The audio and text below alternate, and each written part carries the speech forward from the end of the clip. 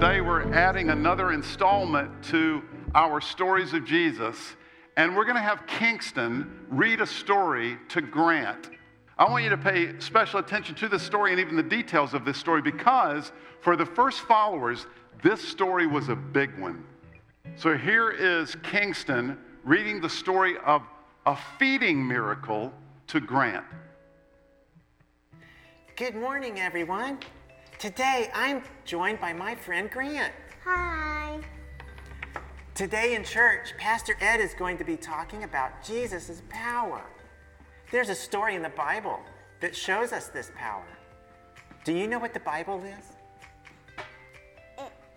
It's God's word. That's right. Would you like to hear a story about Jesus feeding thousands of people? Yes. Okay, here we go. It's from Luke chapter 9, verses 12 through 17. It goes like this. Late in the afternoon, the 12 disciples came to him and said, "Send the crowds away to the nearby villages and farms, so they can find food and lodging for the night. There is nothing to eat here in this remote place." But Jesus said, "You feed them." "But we have only 5 loaves of bread and 2 fish," they answered. "Or are you expecting us to go and buy enough food for this whole crowd?" For there were about 5,000 men there. Jesus replied, "Tell them to sit down in groups of about 50 each." So the people all sat down, and Jesus took the 5 loaves and 2 fish, looked up towards heaven, and blessed them. Then, breaking the loaves into pieces, he kept giving the bread and the fish to the disciples so they could distribute it to the people. They all ate as much as they wanted, and afterward, the disciples picked up 12 baskets of leftovers. Wow, that's a lot of people to feed with not much food. Where did they get the loaves and fish anyway? That's a great question. In the Gospel of John, it says, "There is a boy here who has 5 barley loaves and 2 fish. But what are they for so many?" For that whole crowd, only one kid had food? Well, I'm guessing there might have been others with food, but they weren't as brave as the little boy. They probably thought, if I give up my dinner, what am I going to eat? When Jesus prayed over the bread and fish, what happened then? It grew and grew and grew. Yeah, like that. So if Jesus can multiply food, is there anything he can't do? No, God can do anything. You are very smart. High five. Okay, so we did a responsive reading a moment ago with Jordan from Psalm 121. And Psalm 121 was one of the greatest hits for the Jews for centuries. In that psalm, it has a familiar and a very important refrain in which the psalmist is reminding himself and his reader, he's appealing to his own memory, a really important message when he says, "I lift my eyes up to the hills. Where does my help come from?" This is an important refrain for us as well. I need to find a job. Where does my help come from? The kids are picking on me at school. Where does my help come from? Look, we got to get through this next year of distance learning with our kids, and both of us work. Where does our help come from? I've had this frightening and very painful lump under my arm. Where does my help come from? The stove broke, the refrigerator is breaking, and the transmission just ran out in the car. Where does our help come from? Now, each one of those questions has a different answer. Yeah, I should talk to my teacher about it. I need to work my network. I need to find a good mechanic and a cheap handyman. But those answers, they aren't really satisfying, not really. And I'm not just talking about in some vague preachery sense. First of all, the question of where does my help come from, it's whack-a-mole. You knock down one set of problems and 3 more pop up. Secondly, the answers that we get to that question are almost never fully satisfying. Did we get it exactly right? I mean, did the kids really learn anything this year? Right? Should we get a second opinion? How about a third opinion? Have you heard about that new treatment? Where does my help come from, really? And as it turns out, that question has a right answer. And Kingston gave it to us this morning in the story that he read. My help comes from God. God supplies our needs. God is able to provide exceedingly abundantly above what we can even imagine. God is able to provide outside of the restrictions of our circumstances. In other words, my hopes and my prayers don't need to be limited by my present circumstances. God is able to provide exactly what we really need. God is able to provide exactly what we really need. Some of you have been around church long enough. You've been following Christ long enough to remember there was a song that rattled around different church settings. I think in the 70s and 80s, Jehovah Jireh, my provider, his grace is sufficient for me, for me, for me. Jehovah Jireh, my provider, his grace is sufficient for me. Now, I didn't say it was a good song, but it was a song with an essential message, a message that we have to constantly remind ourselves. That's why Psalm 121 became one of the greatest hits for the Jews. I lift my eyes up to the hills. Where does my help come from? My help comes from the Lord, the maker of heaven and earth. So, the story that Kingston read for us seems to have come from the middle of Jesus' ministry life. And what has happened up to this point in Jesus' life? Well, he had become very well known throughout the Galilean countryside. There have been several incredible healings, and he had continued to have these bizarre confrontations with evil spirits. And Jesus' conflict with the religious leaders was in full bloom. Every time he said something that stretched them beyond their rigid concepts, which was often, they grew increasingly uncomfortable. Every miracle, every confrontation with evil spirits increased their concern and skepticism. As I said last week, they had given up on the notion that all of these things were just parlor tricks. They had come to conclude something much darker. They believed that the devil was behind all of this, and clearly something wild and outside of nature was happening, but it couldn't be God, because if it was God, he'd be a Pharisee and he'd agree with us in all of our assumptions. And through this period, Jesus also added a whole different category of the miraculous to his resume. Bible scholars call it nature miracles. Somehow Jesus seemed to be able to suspend the laws of nature, the rules of physics. Now, of course, the rules of physics weren't known or understood or studied by ancient people, but look, they knew them from experience. They knew if you threw something up in the air, it came back down. They knew if you stepped off of a boat into the water, you sank. And yet somehow, around Jesus, once in a while, these things didn't happen the way they were supposed to happen. The most dramatic nature miracle in the biographies is, in my opinion, is probably the calming of the storm. I think that's my favorite Jesus story, really. The disciples were out in a boat with Jesus in the Sea of Galilee, and a raging storm swept across the sea. Now, the Sea of Galilee is kind of like a bowl. Like on 3.5 sides, it's surrounded by hills. And these storms were quite famous, especially among fishermen of the day. Almost everyone who lived near the sea knew someone who had lost their life in one of these storms. And the disciples were very afraid. Jesus was asleep in the front of the boat. So they wake him up with alarm, and he proceeds to stand up, go to the front of the boat, and speak to the sea and to the storm, and it got completely still. The accounts tell us that at that point, after Jesus calmed the storm, they were even more afraid. And Matthew's account says, Matthew remembers that the disciples looked at one another and said, "What kind of man is this, The reason I love that story so much is because it graphically demonstrates that Jesus was really holiness with skin on.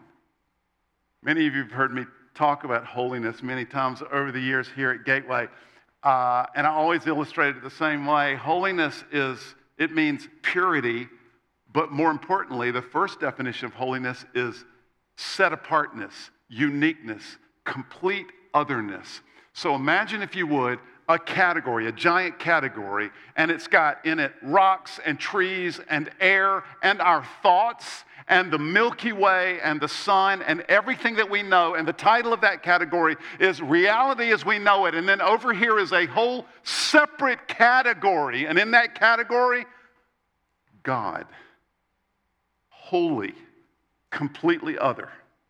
When the disciples cried out, "What kind of man is this?" they were recognizing holiness with skin on. I mean, they didn't fully get it. They were overwhelmed. They were clearly more frightened of that than they were of the storm, and appropriately so they should have been.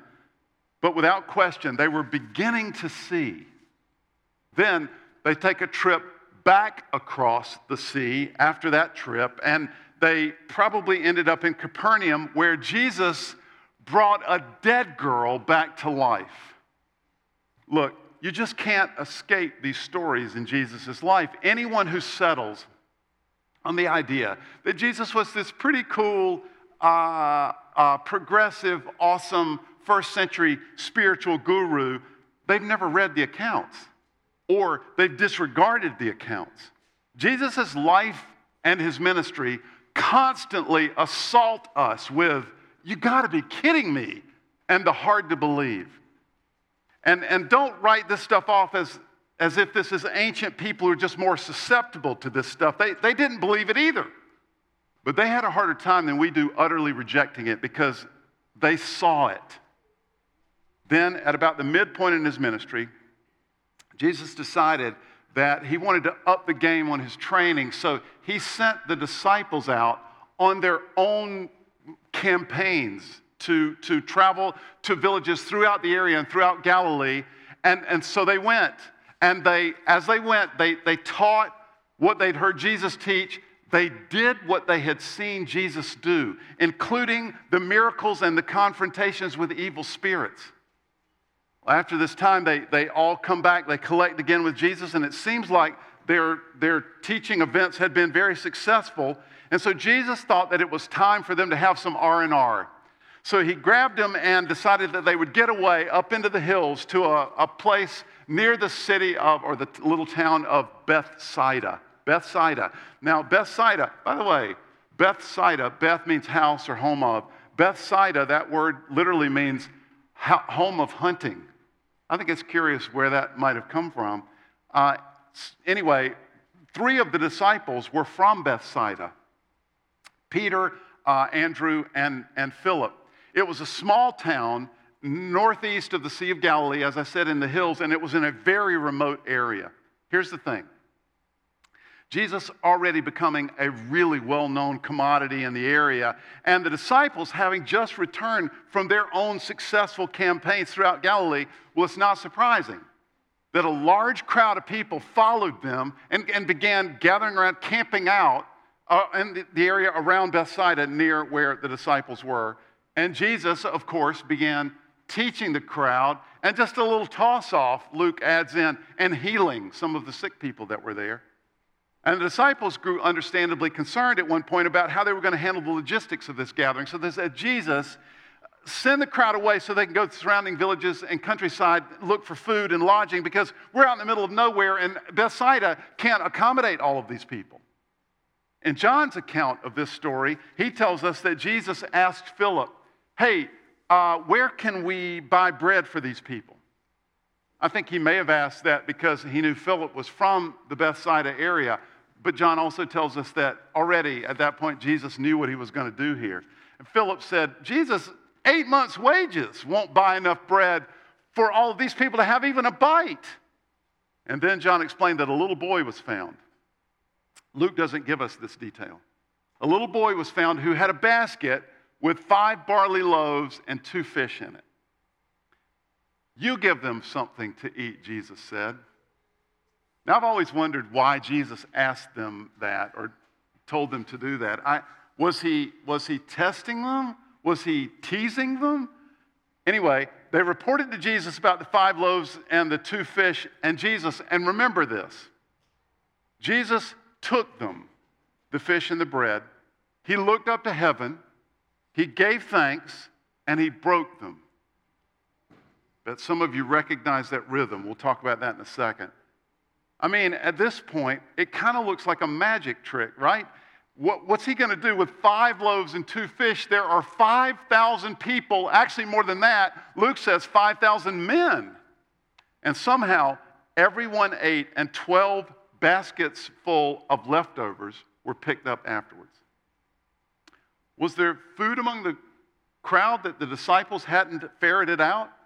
Some have suggested this was really a miracle of sharing. Jesus inspired everyone to pitch in and share, and they found that they had more than enough food for everyone. Maybe, but it sure doesn't seem like that explains anywhere near all that happened here. How could the disciples have not seen all of this abundance of food? Plus, let's acknowledge how amazed they were at this event. This story is recounted, by the way, in all 4 of the biographies, Matthew, Mark, Luke, and John. Very few stories are recounted in all 4 of the biographies. This was a big one in their minds. Parentheses. Let's step aside from the story for just a second. Did you notice the verbs a second ago that I told you to remember? He took the bread, he looked up to heaven, he gave thanks, and he broke it. These are the same verbs that are used to describe the Lord's Supper, the last meal that Jesus ate with his disciples, the Passover meal. And many Bible students believe that these 2 events, the feeding of the 5,000 and that Last Supper, that these 2 events were tied together in the minds of the first followers. Can you see that? Can you see that they might have tied together the feeding of the 5,000 with the Last Supper? In fact, if you look at verse 17 in this story, in the NIV version, it says this, they picked up 12 baskets full of broken pieces. And that term, broken pieces, is the exact same term that's used in a 2nd century document that is explaining to Christians how to observe the Last Supper when they get together. It told them essentially the same thing we still say here on Sunday mornings at Gateway when we do this about once a month. It said, take the broken pieces, pass them to one another, and say, the body of Christ broken for you. Same term. They put these 2 events together in their mind. If you get a chance sometime this week, think about why that might have been the case. Anyway, back to our story. Clearly, one of the main themes in Jesus' life at this point was people in general and the disciples in particular trying to figure out who he was. What kind of man is this? So with that in mind, I want you to notice something about Luke's account. Now remember, Matthew, Mark, Luke, and John they weren't writing objective, sterile biographies. These guys were believers, and they wanted their readers to be believers as well. They were trying to convince their readers who this man was. They had come to believe that Jesus was the Messiah and that he was God the Son, and Luke wanted us to believe that as well. So at times, they arranged the materials in their biographies for maximum impact.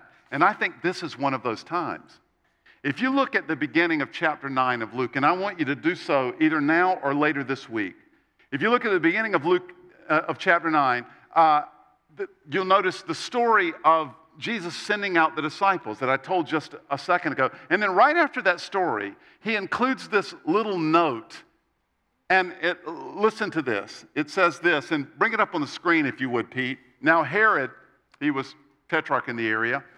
Herod heard about all that was going on, and he was perplexed because some were saying that John had been raised from the dead, others that Elijah had appeared, and still others that one of the prophets of long ago had come back to life. But Herod said, wait, I beheaded John. Who then is this I hear such things about? And he tried to see him. I think that's incredibly fascinating that Herod wanted to see Jesus. But notice that Luke uses this little interlude to introduce the story of the miraculous feeding. I think he puts this here for us, for the reader. Through our story today, I think Luke is answering Herod's question. Who is this guy? And Luke is saying, he's the kind of guy that can do this. How did Jesus do this exactly? What happened? Well, we don't have any idea. None of the 4 biographies include anything that would help us understand how he did this. They just don't explain. Jordan and I were talking about this story this week. And, Jordan made an observation I never thought of before. He said, Dad, these fish are a living thing. When he was passing this out, was he creating living things? It's interesting to me that the biographies don't venture any explanation. Sometimes they do. Sometimes they do explain some detail. And for those of you who are doubters, it's hard for you to believe, even when they do give us detail. But this one, they don't even try. They don't even offer any explanation for this. I think it's because this was just so mind-boggling. They had no explanation. God can do whatever he wants to do. And he often does in meeting our needs. Now, one of my favorite things about this story is imagining how they would have remembered it and used it in their lives. Think about the early gatherings of Christians and the first few decades right after Jesus was killed and he was resurrected, and they were gathering regularly at this point. They would gather and they would sing songs and they would have prophetic words and they would say things, and then they would remember stories about Jesus. And I imagine this is one of the stories that they would regularly remember and they would share. So I want you to imagine in those early gatherings their prayer request time. This is one of their early gatherings, and we have a prayer request time. Anybody have any prayer requests? Well, yes. We had a horrible year this year because of the drought, and Abe doesn't think that we can feed the children through the winter. Please pray for us. We will pray, Salome, but remember, he fed 5,000 people. I think he can handle it. We don't have anything to use for the taxes this coming year. We're not sure what to do. Please pray for us. We will pray, Jacob, but remember, he fed 5,000 people. I think he can handle it. We're not sure how to pay off the debt we inherited on our land from our father-in-law. Please pray. We will pray, Ruth, but remember, he fed 5,000 people. He's got it. We're not sure if the children learned anything this past year, though, with the weird distance learning atmosphere. Please pray for us. We will pray, but remember, 5,000. I think he's got it. Please pray for me. I don't have any friends right now. We'll pray, but remember, 5,000. He's got it. Our finances are so incredibly stretched right now. My health is deeply concerning. I can't find a job. We will pray. But for your part, for our part, stop worrying. Be still and rest. Our God supplies our needs. He is able to provide exceedingly, abundantly beyond what we can even imagine. He is able to provide outside of the particulars of our circumstances. Our God provides exactly what we need when we call on him. I lift my eyes up to the hills. Where does my help come from? My help comes from the Lord, the maker of heaven and earth. Let me pray for us.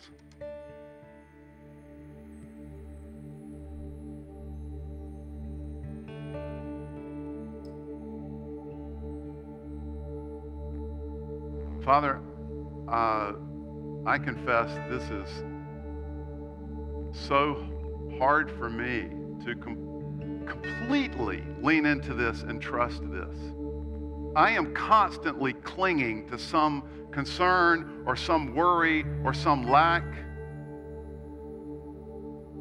And this morning, Lord, I personally recognize that you provide exactly what I need, exactly what is best for me. You are able, in spite of my difficulty, in spite of the trial, in spite of my circumstances, you are able ultimately to see me through to exactly what I need and who I'm supposed to be. Lord, I pray over each of us this morning that you would swallow up our worries and our concerns with your great provision. You are able. So this morning, we take our resources